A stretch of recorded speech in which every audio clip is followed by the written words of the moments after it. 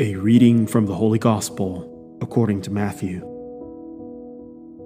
Jesus said to his disciples, "Stop judging, that you may not be judged. For as you judge, so will you be judged, and the measure with which you measure will be measured out to you. Why do you notice the splinter in your brother's eye, but do not perceive the wooden beam in your own eye? How can you say to your brother, 'Let me remove that splinter from your eye,' while the wooden beam is in your eye? You hypocrite! Remove the wooden beam from your eye first. Then you will see clearly to remove the splinter from your brother's eye." The word of the Lord.